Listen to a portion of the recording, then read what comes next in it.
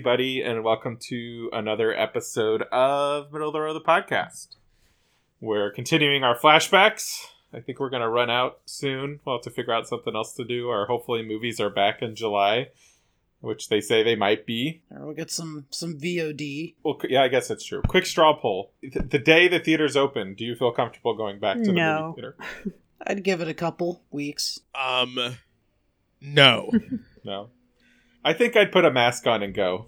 I don't know. Just wash my hands. We braved it. We braved it before. We could brave it again. Yeah, I think technically, I bet I saw 3 movies, I think, the week of before everything shut down. And I bet I was a higher risk for contracting COVID-19 then than I will be in July when I want to go see Tenet when it comes out. Yeah, I'm probably just as great at risk at home. Yeah, they're talking about the peak hitting in May too, right? So, well, yeah, and they hope the virus will be quelled by warmer, though we don't get that warm weather like St. Louis will over here in the Bay. So, flashing back to 2000 to another Kirsten Dunst movie. We've now done like the entire late 90s 2000 Kirsten Dunst triple feature. We did Drop Dead Gorgeous, great. The Virgin Suicides, amazing. And we did Bring It On for this one, which was horrible. She was in 4 movies in 2000. What was 4 just in 2000? What are the other ones she did? Deeply, Bring It On, Lucky Town, and The Crow Salvation. Deeply? I don't know what to tell you. She was in... What was the third one? Lucky Town. I don't even know what she those was 2 in movies Dick are.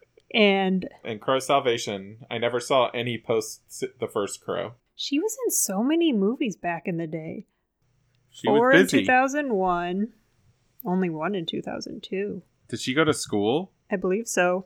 Maybe right after that, because she's right around college age, I think. I don't ever remember hearing if she went to university or not. I think they said in the trivia that she was in high school during this movie. High school age, anyway. Yeah. Lauren, you picked Bring It On. Why'd you pick Bring It On for our flashback? And before that pause, John or Ben, had you seen this before? I had not. I had not either. Okay. I had seen it that was a before. large reason why I chose it. Okay. Because I feel like it's a movie that everyone should have seen at some point and should see. Maybe not now. Yeah. But might have fared a little better 20 years ago. Yeah, it would have. Like, the homophobic jokes are not great, and there are a lot of them. But, like, I don't know, back in the day when we did Boondock Saints and John was talking about how he quoted that movie so much, it's like, I feel like Bring It On was up there for me with quotability. It was just a fun movie, and, like, now it didn't age so well. I still love the dynamic between the siblings. That still is a large selling point, and I don't know, it was just a fun movie, and it's nice to see how we got movies like Pitch Perfect now, which is a movie I would probably watch over this one if I had the choice all the time. Yes. But I don't know, it's just a fun movie. Not great, but still enjoyable. For me, anyway. Obviously not for Zach. Ben and John, what do you guys think? I thought it was alright. Like, I do think it would have been better if I had seen it 20 years ago. It's still... When you could be more homophobic. It's just, like, it wasn't... It's not my cup of tea in general, but, like, I found myself enjoying it for the most part. Again, aside from... I feel like Kirsten Dunst is always so enjoyable. And Eliza Dushku was great. I did enjoy both of them, and what's the brother's actor's name? Oh, man, he was in The West Wing. Of course he was. Everybody was. That's how, when he came on screen, I was like, oh, it's Ryan! And none of you will get that. No, I know him from Swim Fan, I feel like. Well, but then Swim Fan. So, not Ben's cup of tea. John? It's okay, not great. See, I didn't want to say good, not great, because I don't think it's, like, good. It's just, like, okay. I wish the last 20 minutes of the movie was the tone of the whole movie. Yeah. Yeah, I definitely think, like, I think a movie of this premise, like, I appreciated for the sake of, one, kind of maybe, there was the montage towards the end where it, like, which showed, like, everything that they tried to do, and it, like, maybe gave a better picture of, like, yeah, like, cheerleading's actually, like, a crazy combination of, like, dance and gymnastics and athleticism and artistic expression, and like it's actually kind of intense. And so like I loved that montage, and then I loved the final two performances by the two high schools. But I feel like this movie is kind of set up to build toward those scenes. And so in the build up, well, it doesn't really matter necessarily like what happens. And that being said, it's still kind of plugged along, but there were times where I was either kind of bored or distracted by the campy dialogue or the incredibly campy performances by Kirsten Dunst, who I love her. I love Kristen Dunst, but like I could not tolerate her performance in this, Well, which I feel think like is she supposed to. wasn't she going for campy, kind of silly? Like, wasn't that the whole? Yeah, like, She was just upbeat. It's not her fault that she's not emo enough for you. Well, I think it was. I think that was partly intentional, and especially to like kind of be the foil to Eliza Dushku's like cynicism and realism. I think, which I really liked. But I think the tension between those two characters is supposed to mirror, or their growth is supposed to be like a meeting in the middle kind of point. And you saw Elijah Dushku's character like really grow and start to appreciate like cheering, kind of, especially with like the camaraderie that she was getting around it. well, I don't think she grew to like it. She just didn't like it, and then a scene later was like, "I'm into this." Yeah, she changed very quickly for me. That could be it too. She put on that uniform and was happy to be doing it. I tolerated that more than like Kirsten Dunst, I don't know, listened to literally a mixtape, or maybe not a mixtape, maybe it was just a one track, and then like dumped her boyfriend, and then she was like, She dumped her She had boyfriend because he grown? was cheating on her. Well, to No, be yeah, fair, that- she no, didn't that know too, that yeah. at the time, and also She was, seemed like she suspected, yeah, though. and in a sense, she was also cheating on him, like trying to get this other boyfriend at the same time. So Right, not I- Additionally, great. I was really Not great, hoping her Bob. boyfriend was going to turn out to be gay, and I think that was a missed opportunity by the movie. Well, the movie didn't miss the opportunity to make gay jokes about him, though. Yeah. No, this is fair. It's like, oh look, the only gay character of substance is actually a bad guy. Okay, that would have been Yeah, that no, would have been that's- pretty poor. No, that's fair. I think the problem with is the movie, though. I think even though I enjoyed the last 20 minutes of the movie, it tries to like. There's two or three scenes where Kirsten Dunst is trying to get in with Gabrielle Union and repair that damage and stuff. And they're like, you can't just buy our loyalty and our whatever. But then the movie tries to do that at the end. It doesn't build any of those characters up. They have no art. It just barely spends any time with the East Compton Yeah. dance That was crew. for sure. And it's like, you guys are the best. We win. You know, it's just like, Yeah. It's like, that's what I was saying. I wish the whole movie would have been more of a back and forth. Because there's big chunks where the girls in the East Compton school just disappear from the movie. you Yeah, know? that's for sure what I'd say my biggest complaint of the movie was, especially given the ending. But, like, I feel like, not that I want to get rid of Eliza Dushku, because I love her so much, and I like Jesse Bradford a lot as well. It's like, this movie would have been way better had we had more of the Clovers, because it's supposed to be, in the end, it's their story just as much as it is the Toros. But it doesn't feel that way throughout. What is a film that has that kind of concept more realized? Now that I'm thinking about it, one where there's like a tension between two rivaling factions, and then they kind of like come to an understanding of each other at the end. Pitch Perfect. Is that okay? I haven't seen the Pitch Perfects, but like a film that kind You've of never like, seen Pitch Perfect? No, You I should haven't. see the first one. The first one is so good, though. First one's really good. Second one's one's entertaining. not as good, but still enjoyable. Third one's not great.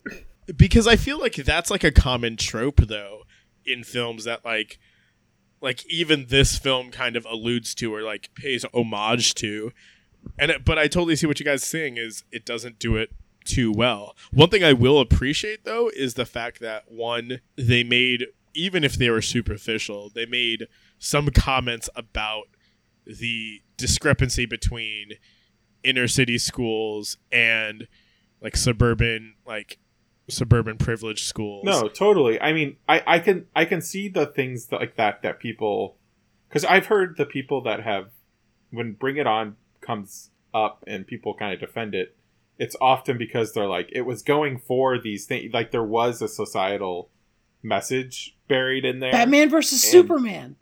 That did that. That did that really well, I thought. I'm actually not gonna. I'm not actually gonna argue with that, but I'm talking about like films prior to Bring It On, because like Bring It On had to have like had something, a predecessor to come before it, almost in that sense. To be honest, Bring It On might have been pretty groundbreaking for it takes most of the movie, but it puts these black faces at equal footing in this mostly not even equal, like the top footing at the end. Oh, for sure. But I'm saying, but they never get. Yes, they win, but they're never quite given the same screen time. Yeah. And like in the context, in the context of the movie, it makes no sense, because it's like the whole time Red has been stealing their routines and stuff, but the Clovers would have never had large routines like that, given they never had the chance to compete on a higher level. So it's like, conceptually, this movie doesn't actually make sense if you think about it. So don't think about it. Also, like, I think probably before the term has even come into the cultural norm or societal like standard, like this film is also at heart about appropriation, right? You have an inner city cheer squad that is doing almost mostly kind of like vaguely stepping like routines. Yeah, wait till the third movie when they do crumping.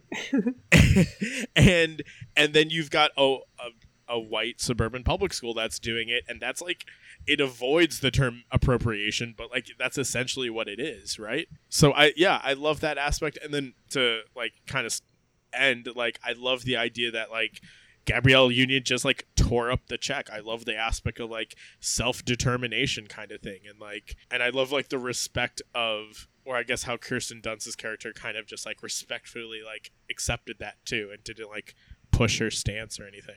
I think the skeleton of the movie is somewhat interesting and could have been, but I don't know. It just, the other thing that just turned me, it was just, I did not care about, everybody was so vile outside of the main three characters. Like, everybody just was saying awful things, and I don't know. And then, like, at the end of the movie, it has that great little montage where all these coaches and teammates are picking each other up, with like the bloody nose and stuff like that. But I wish that would have been more prevalent. Also, Kirsten Dunst's family is just, they're all terrible too. Like, they're just awful people. The brother especially. It's the parents. The parents are letting him wear that cheer equals death t-shirt to a cheer rally for his sister. So, yeah, that's kind of on them too. When he farted on her, I laughed way more than I should have. Like, I feel like that's something my sister would have done. Top tier humor right there. Yeah. But that's like also not saying a lot if like that's like, this film does have some funny moments. Like, it needed to be way funnier, or maybe this is how like out of step this movie is now, but like it wasn't funny enough, I think, for me. I mean, it just, the problem was it plays up the stereotypes so much that it doesn't really do anything to break outside those. And so, of course, it's very dated because of that. And also, like, especially, like, if the comments about the guy fingering the girl when he's supporting her, I was like, this was in a movie? Like, seriously? Yeah, if you look closely, you see some stuff on his uniform. Just FYI. Clearly the inspiration for Kingsman 2. Yes. Supposedly, according to Robert Ebert, like this movie was kind of part of a trend where like movies actually tried to do as much as they could to push the R rating without getting it, because that would like sell, supposedly, or something like that. Well, which did make sense. This is a year after American Pie, right? Yeah, because you could do the unrated version. Oh, I guess that makes sense. But see, American Pie seems way more authentic than this movie, though. Authentic in what way? I mean, yeah, it's not as heightened as this movie, for sure. I mean, as a band kid. No, you were orchestra. Never mind. There's a joke in there, and it didn't work. But authentic in the sense that you went to town on some fruit desserts. No, in the sense, okay. No, just the characters were, they were easier to cheer for. I don't know, like as like stupid as like, I don't know, terrible as some of them could be at times in American Pie. Like, American Pie was a film that I did not want to like, when it first came out because I thought it was going to be all about the sex jokes and all about the crass humor and like not be realistic at all towards high school. And then I watched it and I was like, this actually was not as bad as I expected it to be. When was the last time you watched it, though? It's been a while.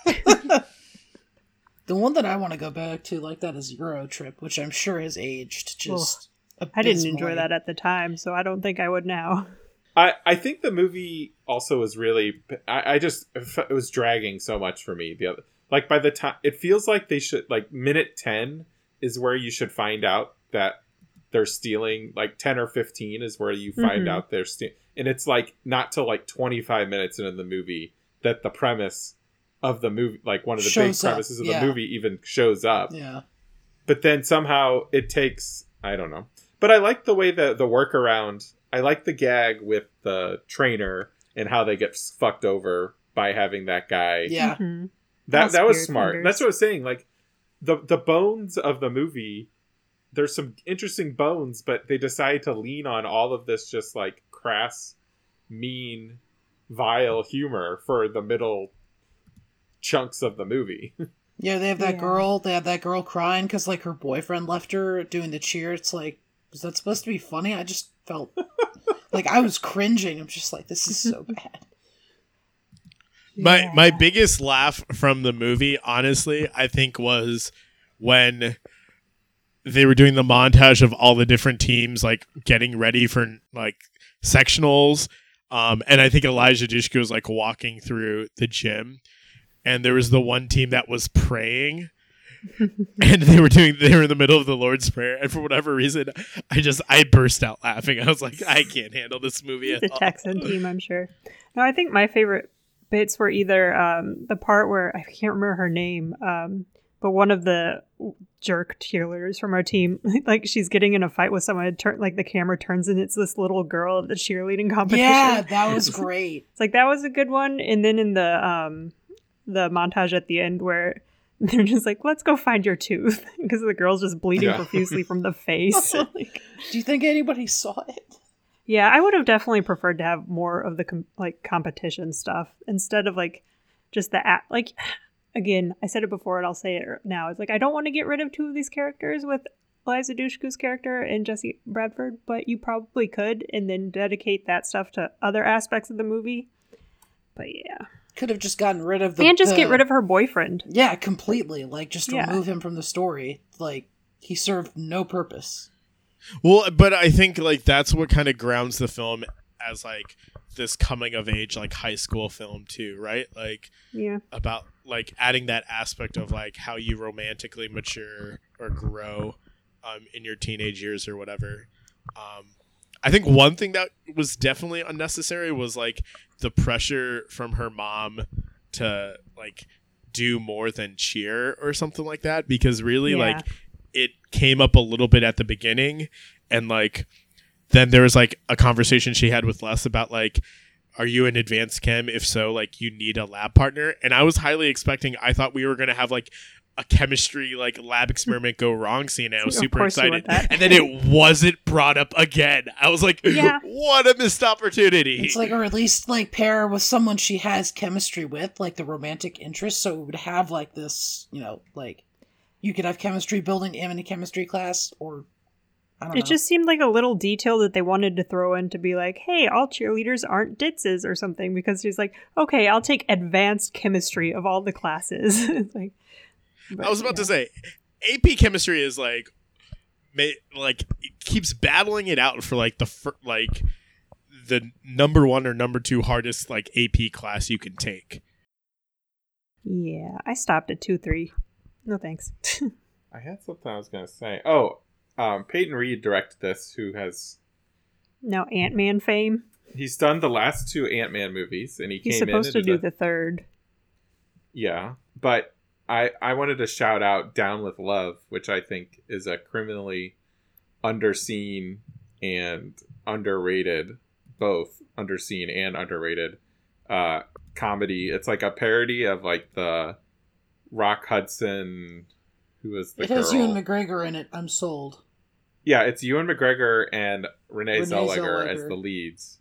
but it's like made in the style of like a 1950s 40s sex comedy, and it's just fun and inventive, and like the style is really cool, and like it's super corny but in the right way. There's one of the best laughs I've ever had in a theater was watching. There's a monologue late in the movie with Zellweger, where it's just an incredible piece of performance by her part. I would highly recommend go see Down with Love if you need some Peyton Reed in your life. Though his comedy highlight still... Well, actually, I don't know if we can give credit to him as the comedy highlight, but the comedy highlight in any of his movies is still Luis in the Ant-Man movies.